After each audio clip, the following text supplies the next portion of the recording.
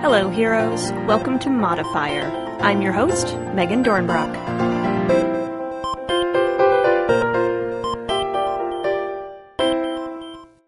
So we seem to be right smack in the middle of Kickstarter season for games, which is such a wonderful place to be. Whether you're backing them financially or supporting them through promotion, it's inspiring and encouraging to see so many great games find the support they deserve from this community. I've got a really good one for you in today's show, but also don't forget about James and Kat's Noisy Person Cards, which is just over halfway through its run and is so close to its goal. Noisy Person Cards is a party game designed to help you develop new character voices for role-playing games. You match descriptors like happy or cowardly with characters like cult member or elf, and read exceptionally silly phrase cards to test out your character voice. I linked their actual play video in the show notes for you to check out. And remember, may the great dragon tyrant bless you with his merciful wrath. This week, my guests are Hannah Schaefer and Evan Rowland, who are also in the middle of a Kickstarter campaign for their game, Noirlandia. I was excited to talk to them because Noirlandia is a murder mystery hack of their game, Questlandia, with just as many differences between the two as there are similarities. I was intrigued to hear about what it's like to hack your own game, and we had a really good time exploring that process. Let's get right to it.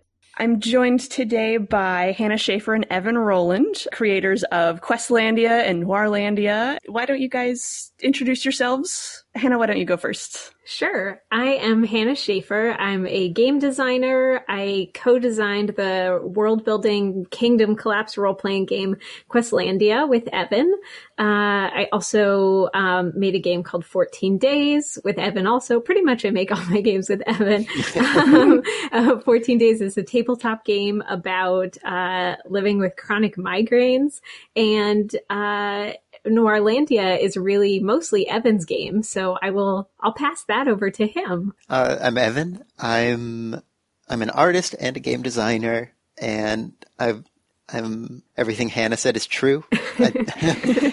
I've helped with those other games, and I've done the art and game design for Noirlandia, which is a modification of Questlandia, or an expansion, or a hack. Cool. And Evan is also the only one not in his pajamas this afternoon. I Yay! know. Business casual. Cool. So then since Noirlandia is a hack, a modification of Questlandia, I'd like to talk about Questlandia first a little bit to kind of get an idea of what the starting material was. Sure. Cool. Yeah. So Questlandia, it's a GM-less kingdom building role-playing game where you build a weird fantasy kingdom, less like, high fantasy, Game of Thrones, Lord of the Rings, and more like maybe something that you'd see in a Miyazaki movie, or sometimes I liken it to like Neverending Story. So you're building this kind of non-traditional fantasy kingdom, and everybody's taking on the role of characters in the kingdom, trying to achieve a really big personal goal while your kingdom collapses around you. So you're playing out this like really important moment in time where your society is about to fall apart while you're trying to do something great. So that's Questlandia. And Noirlandia is not dissimilar, but there's more murder. Not that Questlandia couldn't have murder. No, that sometimes tends to be a part of the plot as well. What inspired Questlandia? I like that you describe it as like the non-traditional fantasy, steering away from typical high fantasy, Lord of the Rings sort of stereotypes that we're used to. And I think the gameplay example in the book has like people with wings and like animal companions. Like, it was really cool reading through this example. What prompted that? Do you want to answer that question, Evan? I think there's a lot of different inspirations that went into Questlandia. I feel like at its heart, it has collapsing kingdom. But that's not where the spotlight is. The spotlight is on these characters who actually have their own goals. They're not heroes who are trying to save the kingdom. Sometimes they can care about the kingdom. They can want to raise it up. They can want to break it down, or they can just want to open their own banana stand. Like, it's about people living in a collapsing society rather than the society itself. And I guess that was just on our mind. I wonder what would bring you to that sort of. I mean, I will say that, when we first started to work on Questlandia, a hope that I had was it was going to be a game about these sort of quest stories where people have like something that's wrong with their world and then they go out on a quest to save it. And in early playtests, we were finding that, whatever we'd done with the system, that the quests weren't really ever happening, that like the world was falling apart before the quest happened. So that ended up sort of becoming a favorite part of the game and ended up really shaping the game. And so it's still called Questlandia, but rarely do you ever get a chance to go anywhere. You're just struggling to open this banana stand. And so if the focus being on these characters, I really like the way that the characters are created. Can you talk about that mechanic? Because I feel like I haven't seen anything quite like that anywhere else. Sure. Give the rundown, Hannah? Sure, yeah. So both in the kingdom building and in the character building, we used, some people have called them oracles, which I really like. It's just a combination of using basically playing cards and a roll of a standard 6-sided die as randomizers. So you'll draw a card and the cards are connected to a table that has a bunch of identities, like kind of generic fantasy archetype identities on them. So you might draw a card that's, I don't have the book in front of me, but maybe it's... I do. Okay, so what's a queen if you drew a queen? I think that was, aristocrat. Okay, if you great. have a queen. And then you would roll a 6-sided die and maybe you get a 4 and that would be for your drive. And I don't know what a 4 is, but if you... Tradition and preservation. Great. So you know that one of the characters in the game is going to be some sort of aristocrat who believes in tradition or preservation. And by that point, you will have already drawn your kingdom troubles through a similar process and learned about your kingdom norms. And you end up with these characters that really work in the world. Yeah, it looks a lot like the way you come up with things in Noirlandia, which I haven't played Questlandia yet, but I did have the privilege of playing Noirlandia recently. And it is, you look at these lists and you think, surely there's a combination here that's going to be completely difficult or impossible to use. And there isn't. Like, oh, that's great. That's really good to hear. Yeah. They work so perfectly. We laid out these characters and we're like, well, of course, like, of course, that's who these people are. That in this place, in this time, it makes so much sense. Noirlandia actually brought back a mechanic that was in the original versions of Questlandia and was cut because it wasn't completely on theme. Oh. So once you lay out these characters, you have a set of them, but then people choose the ones that are sparking their own interest. Mm-hmm. And so you're always, oh, I like the queen who's into tradition. I have an idea for it. And so you get to grab it. And then there's always one extra. Yeah. And what happens in Noirlandia, what didn't happen in Questlandia, is that extra becomes the victim, becomes the body that kicks off the story. And so Questlandia actually used to start that way, where there was a murder at the beginning of every game. Oh. And then we cut it because it was actually, we were telling more personal stories in Questlandia, where it wasn't working to have a murder mystery every single time. But we sort of tucked that idea away. Yeah. Let's revisit that one later when we make a murder game. Yeah. And finally the day has come. A murder game. Note to self, make a murder game. Yeah, that's normal. No, it's great. I'm glad you brought that up because when we were playing and doing the character creation, I think that was one of my group's favorite parts was, oh my gosh, this person that's left over that we were putting so much thought into, like who they could be, they're dead now. And that makes it immediately have such an impact on us and who we're playing and the story that we're thinking of.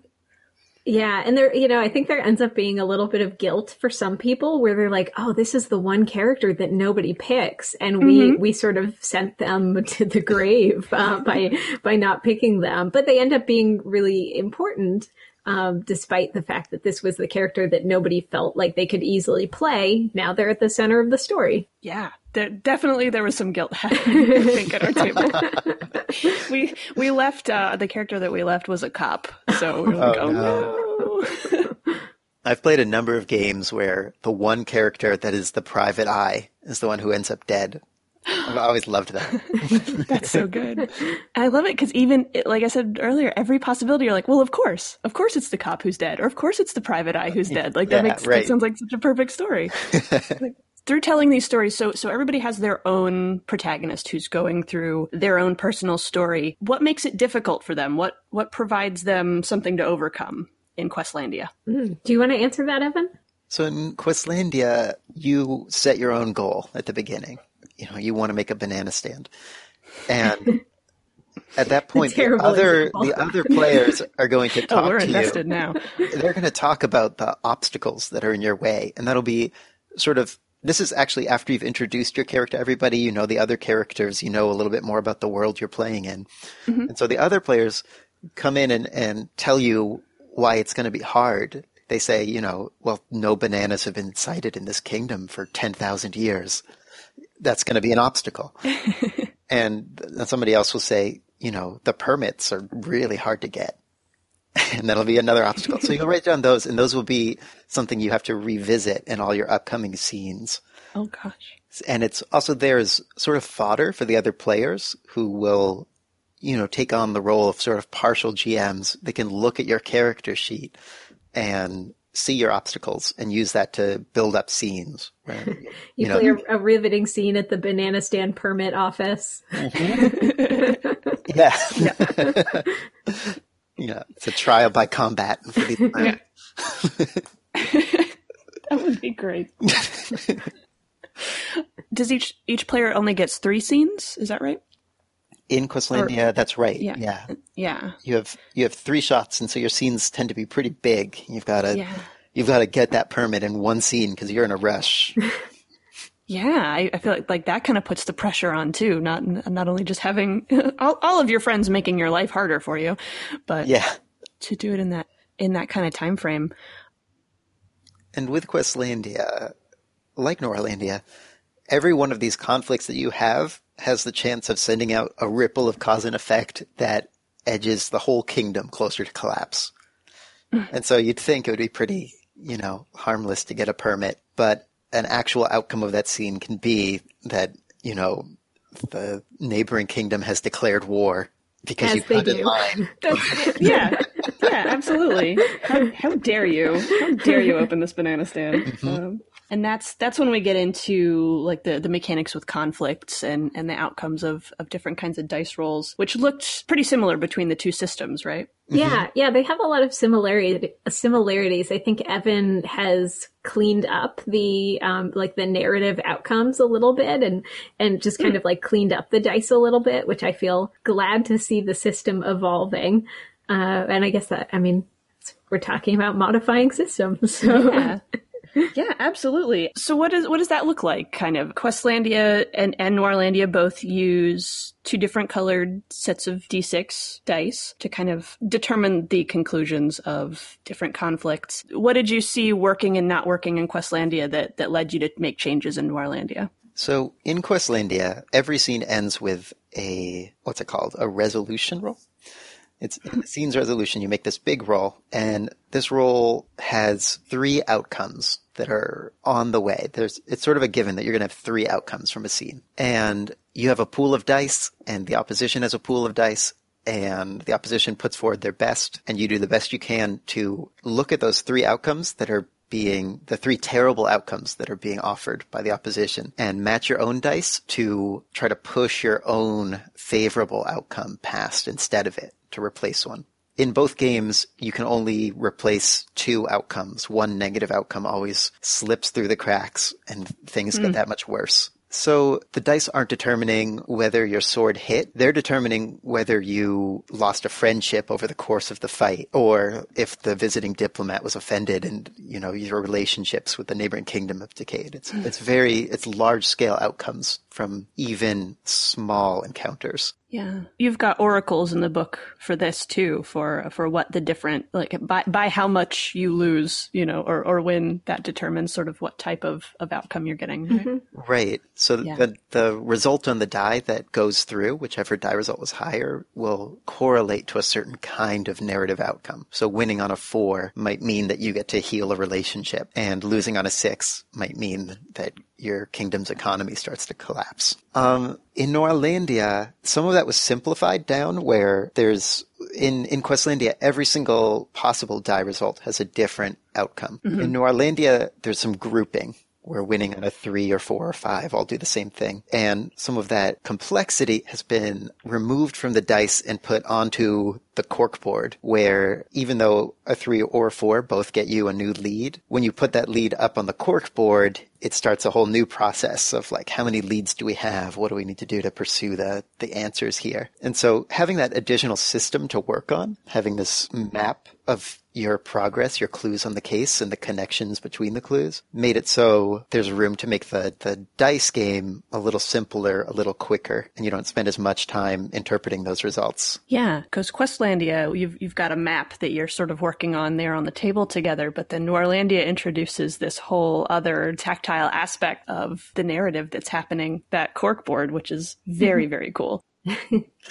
we had a lot of fun with that. Was it through playing Questlandia just that you wanted to modify this mechanic, or was it something about Noirlandia it needed to change? We definitely wanted to change that about Questlandia. I love Questlandia. I'd still really enjoy playing it, but there is like a lot of sort of cognitive load to making the dice matches when basically you're choosing between something like anywhere from like 6 to 18 different possibilities because of all the different results in these dice. And most of the time it can go pretty smoothly and go pretty quick, but sometimes that can be overwhelming. And so it was fun to have a chance to try to make that a little smoother. And a lot of the Noirlandia outcomes sort of directly affect character stats, which seemed a little straightforward too.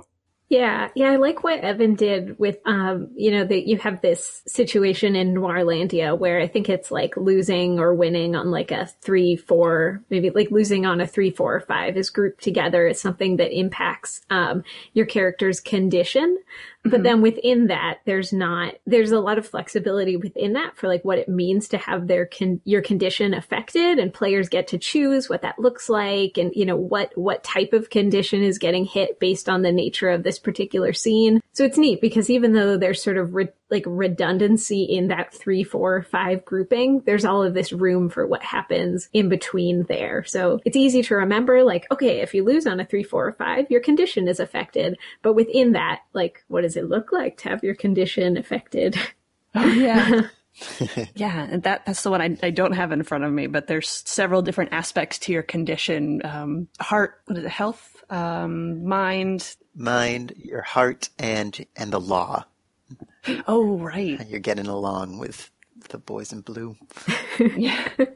Yeah. So you can go from pretty innocuous to pretty badly wanted fairly quickly, or healthy to paranoid. Yeah. Healthy to injured, or, mentally sound to sort of spiraling out of control emotionally, which are very noir things that happen as you're trying to solve a murder mystery. Things really start to spiral out of control for you very quickly in most noir stories. Oh, yeah. Is there anything like that in Questlandia that determines sort of the state of your character? That's a good question. Yeah, there is a little bit. There's like a boosts and hindrances category. So you can add, you can say like, as a result of this, I'm now, considered the, strongest person in the kingdom. And you can give yourself like the strongest woman boost, or you can give yourself the, ashamed hindrance. But there's nothing that affects it quite. It's different than it is in Noirlandia. One thing it's got going on is every character has a weakness, a thing that they do when they're at the end of their rope. And as you play, giving into your weakness gives you a big bonus for the conflict you're in currently, but starts to stack against you in all the future conflicts. Yeah. We had a character doing that quite often, and that kind of takes away from mechanically how many dice he could contribute later, which was really interesting to see play out. Mm-hmm. The one other thing I wanted to definitely talk about Questlandia that seemed different is the ownership. Yeah. So what's ownership in Questlandia? So ownership in Questlandia is, because it's a GM-less game, my experience in some GM-less games was that the games would have rules like, now everybody come up with a lot of things and say all of your creative things at once and then put those in the game. And as somebody who is, tends to be a little bit shy in role-playing games, I found that often translated to, just not quite knowing when to speak up, and then playing in role-playing games where I hadn't really contributed anything to the world or the characters or the story that we were playing out. So ownership is an attempt to fix that. And it's the idea that when you come up with something for the world, you write it down on a piece of paper. So maybe you come up with, everyone lives in a banana stand, because now this is like the only thing in my head. And so you might write down like banana stand architecture on a card and take that card. But if you are contributing a lot of different ideas, because you're a creative and excited person, if you're like, oh yeah, everybody lives in a banana stand and we're psychics, and we have to take, drugs every day to suppress our psychic powers, like you have to start to pass those ideas off. So you'll have to write psychic powers on a card and pass that to another player. And every time a question is asked about that element of the world, the player who owns it gets to answer that and has first and last say. So everybody can talk about it, but it ends up being that person's little part of the world that they control. And that's not in Noirlandia. Yeah, I noticed that. Is there a reason? There's a couple reasons. Noirlandia has a few sort of inbuilt systems that are meant to try to distribute the narrative along. There's bargaining, which gives you a chance to make a specific request of somebody and direct the story to some extent. There's the idea that you belong to a certain district of the city. You come from a certain place, and so that you'll be consulted, your character will be in a bit of a position of authority about what goes on in that part of the city. But also, Noirlandia is a shorter game, and with less focus on world building, you start off by creating your city, and you do keep sort of finding things out about your city. But Questlandia, you can go very deep into the mechanics of your kingdom and how things are done there, and how the architecture looks, and why it got to be that way. And in Noirlandia, the game is more action focused. We're on the case. We got to get it done. We got to solve this murder mystery because the clock is ticking. And so I've tried to put in a fair distribution of imagination and world building with as little writing as possible. And it's not finalized. I'm going to keep thinking about that, because if it would work, ownership could be brought to Noirlandia, especially if you wanted to play a more slower paced game, or you wanted to delve into the details of your city. I think it could be a really good sort of optional system to bring into the game. Yeah, absolutely. I think we were all a little interested in some aspects of our city that sort of came up during play, but then we didn't really have a means to go back and explore sort of, why did the flying cars keep hitting James all the time? What's up with that? Poor James. Yeah, they're okay. But absolutely, yeah. I think if somebody had maybe owned that. Owned the flying car violence card. Yeah. Like, who's running that company? But yeah. I mean, that also could have come up in our mystery later, but it's just the nature of the game. I like that in Questlandia there's a point during the kingdom creation phase where you're like, don't solve all the mysteries of the kingdom. And Please don't. Yeah. And I like to think that holds especially true for Noirlandia. Like, I like that we had those mysteries left over. Yeah. Yeah. If you're not careful with Questlandia, it can very quickly turn into not a one-shot game. And I mean, it's meant to be either a one or two shot, but some people get really hung up in the kingdom creation. And I've gotten emails where they're like, after 4 hours, we were still doing kingdom creation. And I'm like, wow. That's intense. They're committed to this place. Have you heard of anybody trying to turn it into a campaign? Well, we are currently turning it into a campaign. So, well, there you go. Yeah. It's a question we get a lot, especially because, like I said, there are these groups who just really go big or go home with the kingdom creation.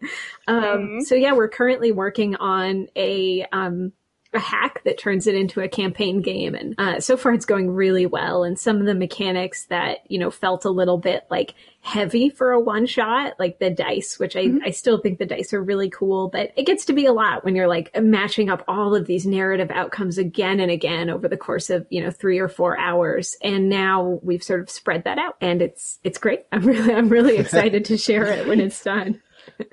I'm looking forward to that. Clearly right now your attention is on the Noirlandia Kickstarter, but is that something we can expect in the near future, or? I think, I think it's very possible that within the next year we'll be finished with it, but I don't know. Oh, cool. I won't. Yeah. I won't speak for both of us. You might have thoughts about that, Evan. I think we'll probably, before too long, we'll at least be looking for some play testers. Mm-hmm. I know some people. Cool. So it sounds like there's no shortage of desire for you guys to hack Questlandia, but what inspired you to take it in the direction of Noirlandia? It seems like Questlandia is pretty open and that you sort of had that murder mechanic. It's sitting right there. You could just kill that extra character if you wanted to. So why Noirlandia? I think, so Noirlandia came about, we were going to the Big Bad Con convention, California. And we're like, we should bring 2 brand new games to this convention. And we did this because there is no good reason. I can't believe we made that decision. We both arrived in California extremely sick because we had just been working like crazy to make brand new games. Pretty dumb. but 2 games came out of it, Noirlandia and Damn the Man Save the Music. Oh, yeah. Both very different takes on what Questlandia could be. And I think Noirlandia, like you said, there were some mechanics in Questlandia that were sort of suited to Noirlandia that were removed. I think like a murder mystery was actually one of the elements that early Questlandia had, that as we refined it and sort of learned what the game we were making was about, we sort of combed that out. We took those parts out and said, all right, it's not going to be a mystery game. That doesn't seem to be with the main purpose of it. But those parts were there, and so they lingered. And that combined with watching Chinatown for the millionth time. I was like, That'll do it. I want to do Chinalandia. I think that was it. The pressure of a con, the latent desires that would have been suppressed in Questlandia.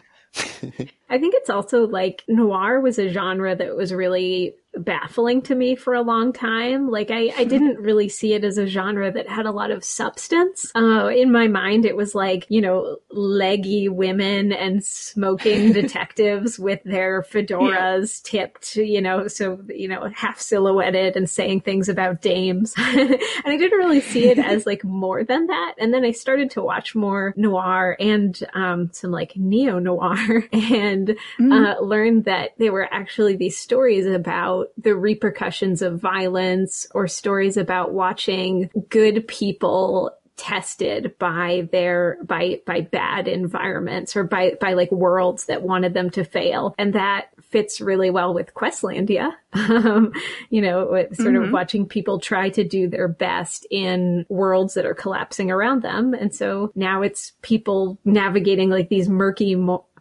moral waters. That is not an easy combination of words to say, in a city that wants them to fail. I came into it with a similar, our group was like, oh, we're going to play Noirlandia. And you have all these things that you think about when you hear noir, but Noirlandia sets it up so that your city can be anything. Which I thought was awesome. I imagine that was on purpose, of course.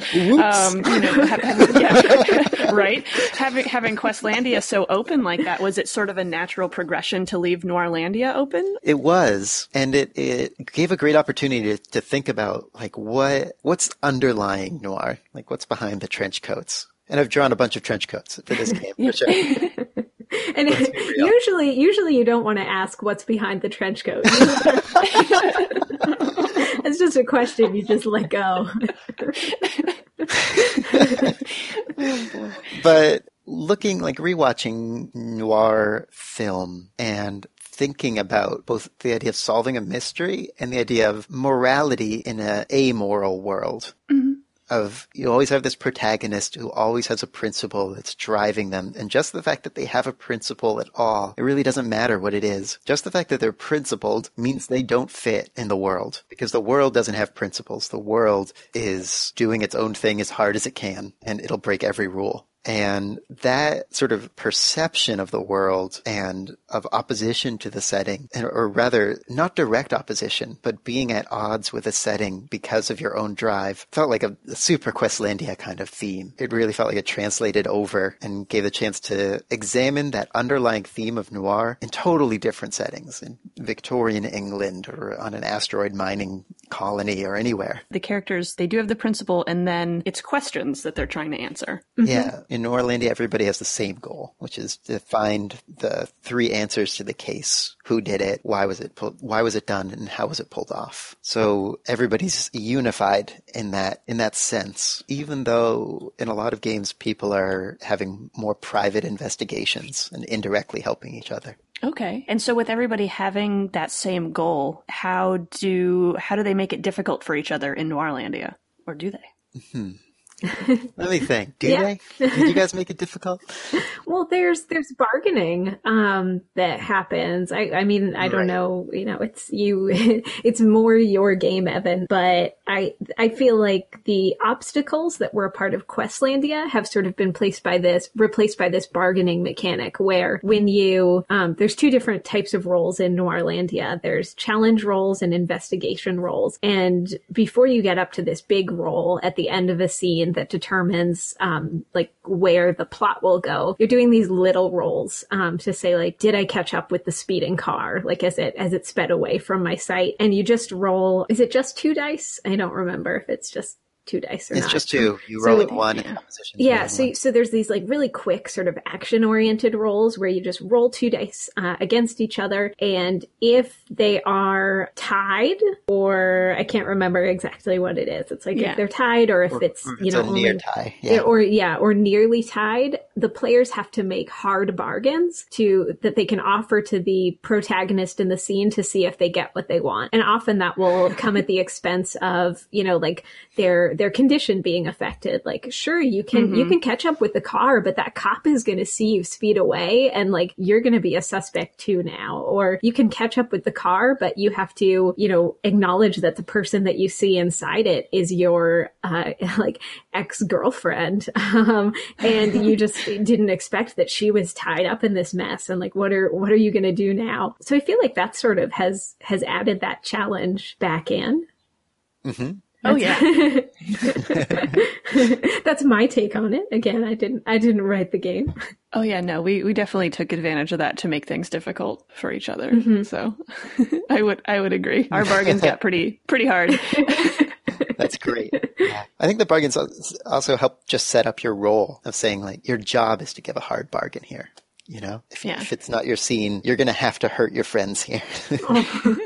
Be the sad noir GM here. And then the other thing, the tactile element of Noirlandia is different. It's not a map that you're collaborating on, but you're building a murder board, which if anybody doesn't know what I mean by murder board, you know what I mean by murder board. You've seen it on TV. You walk into somebody's house and there's the yarn everywhere and the pins go into this person to that place. So we get to build one of those, which is really satisfying. When you started working on Noirlandia, was it sort of like, well, of course we would have a murder board, or how did you decide to have that as part of the game? I immediately wanted that to be a part of the game. I mean, I love them. Cool. I love them aesthetically. I think they're beautiful and fascinating, and they're both a perfect representation of a tangled mystery, and then they double as an actual tool to solving them. There's a reason that the detectives put them together. It's actually an organizational aid to deal with a complicated story and to try to put the pieces together. And so to be able to set some rules around that, where you get to have this thing that would probably be helpful even if there was no rules at all around it, but to make it so you naturally are using this aid as a part of your course of solving the case. It was so fun. It was so fun to set the rules for this. I made so many bad rules at first. I was way overexcited and made rules where you had to do a crazy amount of things in order and tie stuff in very specific ways, and you're playing, version 12. Oh, wow. It seemed very, very streamlined and easy to kind of figure out because we add people, leads, items to that murder board, and it just takes, three things connected to have an answer. Mm-hmm. Which I think we thought was going to be a lot easier than it wound up being. Like we're like, oh, just three things. Okay, we'll have this solved in no time. No. No, we won't. Oh, that's a good question. Did you guys end up solving the case? Oh, we did. Oh, okay. We did solve our congratulations. case. Yeah. So that was good. Thank you. How would you not solve the case? Like what could happen in a game to cause that? The game ends in two ways. You either get 3 answers and solve your case, or you get 3 escalations, which are moments where your city starts to go to hell. And in most games, players get the answers. You usually can outrun that, but the pressure is there. It's underneath it. There's a hard cap, and it's there for a reason because this game tends to really hurt characters. Your stats tend to go down. Things just seem to get worse. And as things get worse, it's harder to turn them around. And so the game does end at a certain point and be like, sorry guys, that's good try. But this crime is going to go unanswered. Yep. Let's end on a sad note instead of a super sad note. The worst. The escalations that happen, is that when you lose things from the board? I'm trying to remember how our game went. So an escalation, it does 2 things. It takes an area of the city and says, the banana permit section of the city has declared they're not giving any more permits to anyone. Everything's shut down. That would be an escalation. And every escalation will destroy a lead in that part of the city. And so, I have my tattered permit and it might actually get ruined, burned, or rescinded when that part of the district escalates. So many waiting in long lines, so much bureaucracy and red tape. Which is one of the other parts I really love about a corkboard. I like being able to write a big X through one of the leads on the board. It is gone. We had one of our player characters wound up on the board. Oh, and that's great. He died in an escalation. Yeah. Ooh, by his own choosing, or yes, actually, we could have lost something else, but he's like, no, that kill me. Okay. Oh, if that's what you want. Yeah, right. I mean, it is a kind of a dark story. So, but he also had the ability to keep playing in flashback, which we liked too. So he was still able to help us ultimately solve the mystery. Actually, cool. Oh, that's so great. Which was a really cool mechanic to have. Is having like that tactile part of these games, building the corkboard or drawing the map together, is that important to you guys when making games? For me, absolutely. Maybe to the point of fault, but I mean, I'm the kind of player who will fidget with dice or pencils or whatever. I'll make little towers. I'll crumble a piece of paper. I'll do something with my hand because actually it helps me to be present at the table, to have this tactile reminder that here I am. And I guess from there, it has stemmed naturally that I like a game that gives me the opportunity to feel a sort of physical connection with the world that we're making. Having the chance to drive a pin through a picture of this lead and stick it to the board and then tie yarn around it really helps me connect with the fiction and feel like I'm there, I'm solving this. Yeah, it's been a big help for me also. And I would love to start to think about ways to, I don't think that every single role-playing game needs like a crazy detective murder board. Well, that's where we differ. Probably it doesn't fit for every game. But I've found that over time, like writing really detailed notes or like little comics as I'm playing a game to remind myself of what's happening from scene to scene, it's just like really helpful. And sometimes I think that, when people see me doing it, it seems like I'm less invested or distracted, but really it's like a grounding technique for me. So it's great for it to be baked in this game in a way where it makes it totally acceptable instead of just me being, the resident paper ripper or fidgeter. Speaking of baked in, I do have a couple of listener questions that you just reminded me of. Cool. Cruel. Which we'll hit those. Cruel. Yeah, absolutely. Yeah, we'll hit those, and then we'll talk about this Kickstarter. James on Twitter and the Meltdowns wanted to know, when you have a genre game like noir, how do you decide what aspects of the genre are important to bake into the system of the game? That's a great question. Do you want to answer that? That's a good question.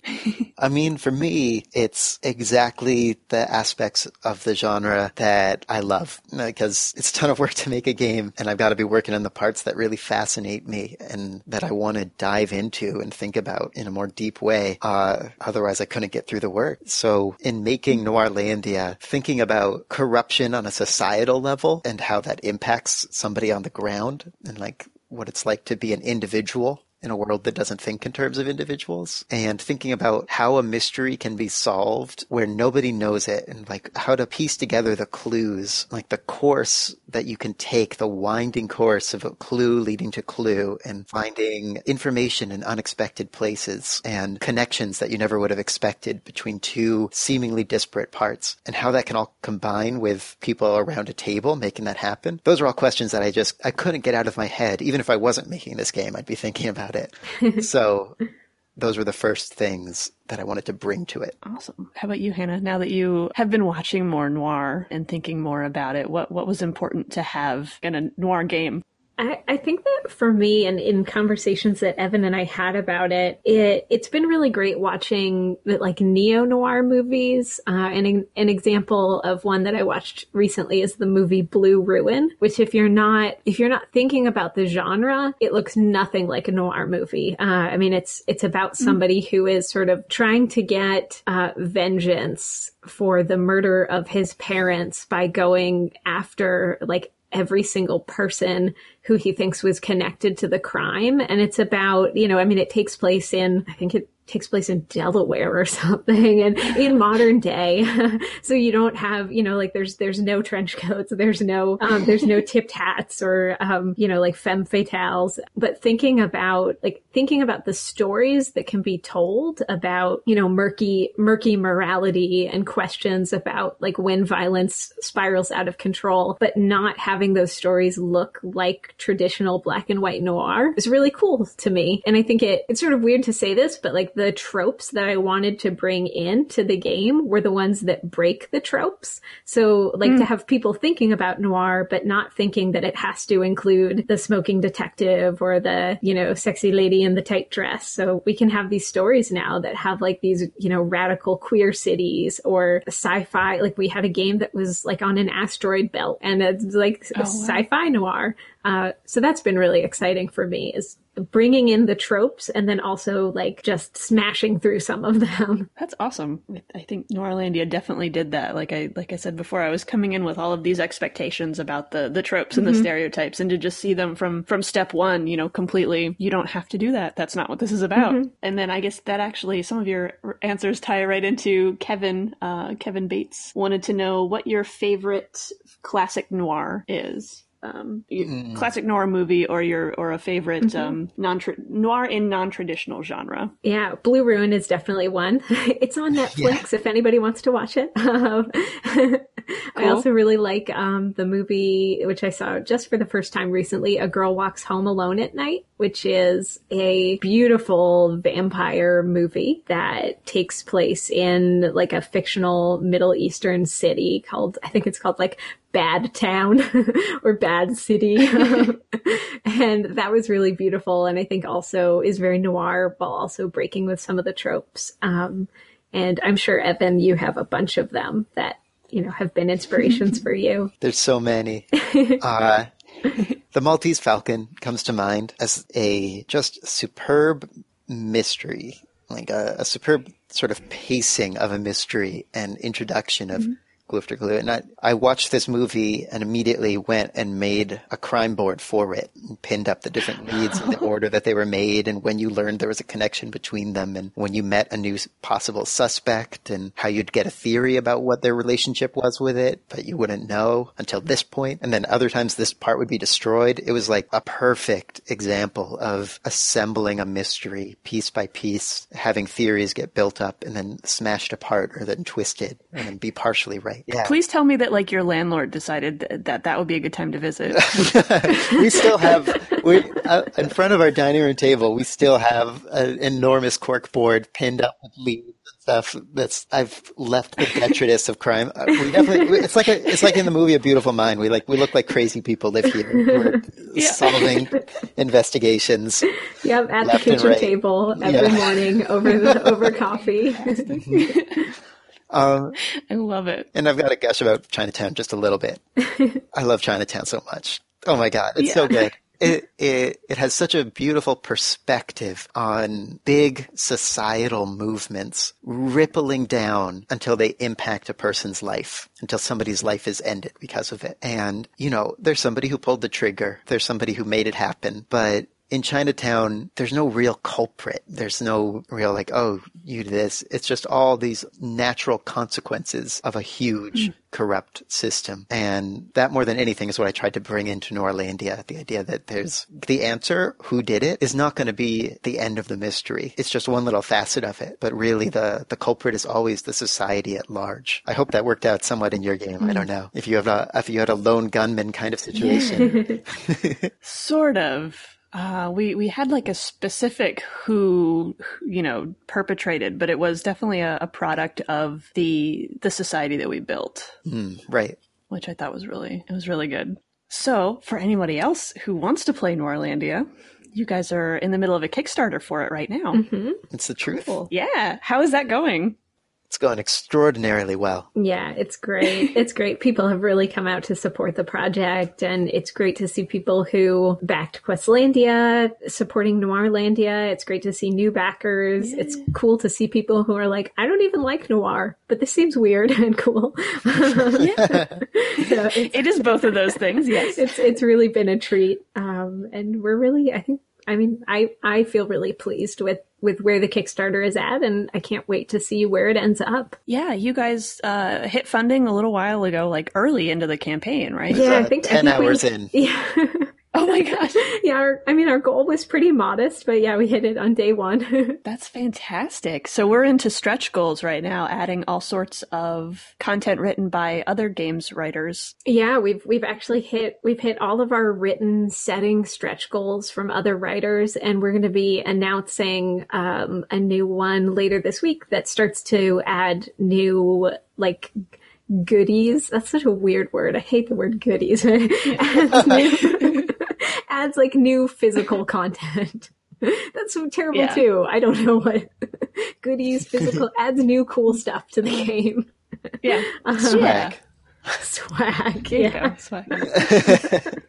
Anybody who wants to go back now, there's a ton of content then digitally. Mm-hmm. We'll have a link to that, but don't tell us about the levels. There's a higher level where you get an actual corkboard and string and tacks and the custom settings that have been written for the game. Each one of them comes with an envelope, and every one of those envelopes is packed with leads that you can pin up to your board. And it's designed in such a way that you can set up your game, set up the setting, but then reveal the leads at random. You can reach in blind and be like, oh, we found a new part of the case. Reach into the envelope, pull it out, and aha, it's this person. And pin them to your board. So I'm super excited. I'm going to be able to draw 1 million leads.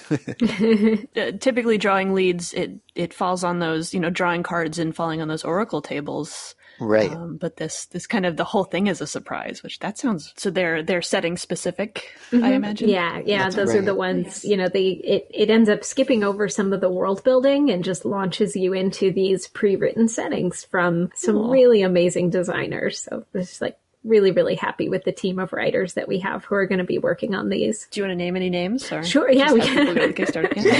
We can name drop a little. Drop them.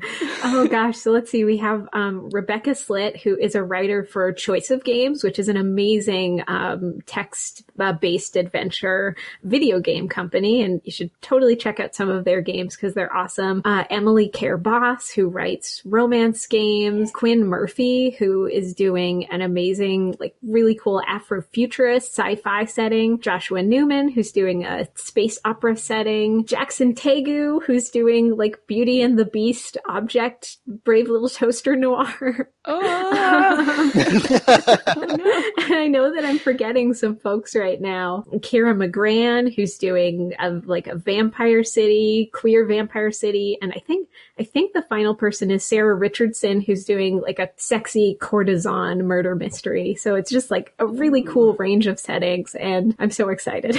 Not to mention there's Hannah Schaefer, who's doing a Mario themed. I am, yeah. Oh, that's vaguely really good. Mario themed, you know. No trademark infringement here, but Yeah, so if you did forget anybody, that's okay, because everybody's going to go and look at this Kickstarter. yes, So you can everyone's get awesome. physical books.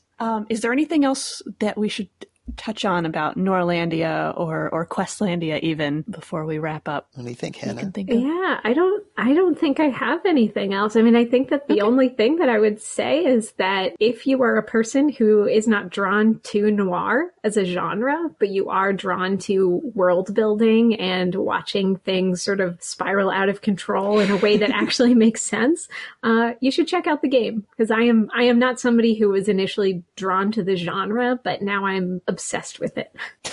All right, then where can we find both of you and your games online? So we're both. All right. All right, how about where can we find your games someplace online? Do you have a website Yes, for? it is do.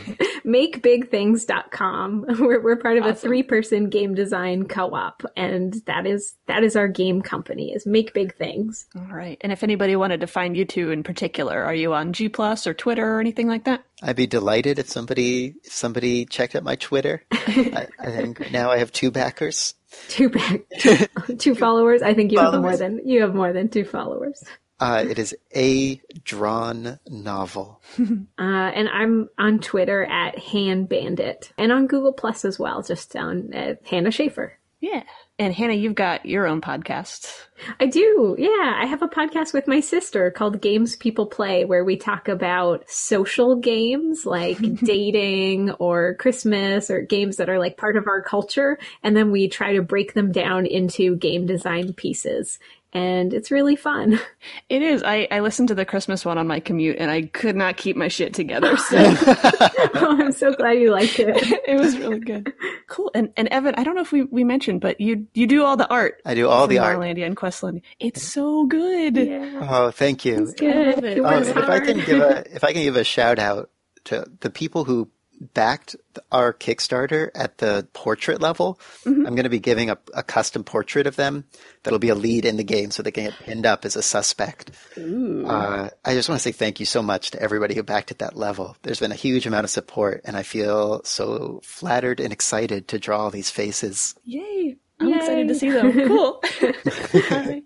Well, thank both of you so much. Thank you both. Oh, thanks so much for having us Yeah, on. It thank was you. really fun to talk about the game. Yeah, my pleasure. Huge thanks again to Hannah and Evan for taking the time to talk with me about Norlandia, especially with their campaign in full swing. I strongly encourage you to check it out for yourself. The game is fantastic, the rewards are great, and your support can only make it better. I can't wait to hear what kinds of stories you tell in Norlandia, and bonus points if they include a banana stand. Keeping with the Kickstarter theme, I also want to give a quick shout out to the Acadecon Kickstarter going on right now to help fund this year's Acadecon convention. Follow the link in the show notes for more info on guests, they include James and Kat, and events. I've got my ticket, and there's still time to get yours.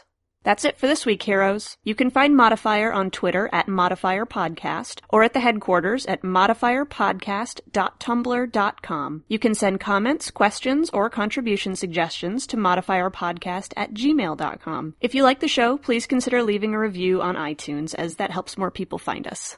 Modifier is a proud member of the One Shot Podcast Network, an amazing family of RPG podcasts that includes incredible shows like One Shot, Campaign, Backstory, and Talking Tabletop. Modifier's theme music was created by my favorite Bothan, Kat Greenfield, whose myriad talents are on display at katgreenfield.com. Next time on Modifier, I'll be chatting with Glenn Given from Games by Playdate about hacking stories and much more. See you then!